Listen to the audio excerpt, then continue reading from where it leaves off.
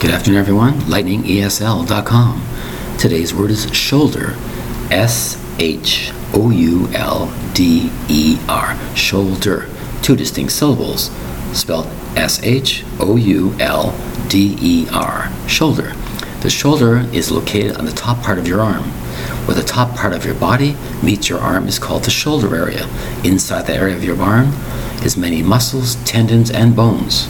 To make sure your arm goes forward, backwards, up and down correctly without any pain. Sometimes people have shoulder aches and pains. Sometimes there's inflammation of muscles. Sometimes a broken shoulder of this, broken shoulder of that, due to injury, of sports, or accidents.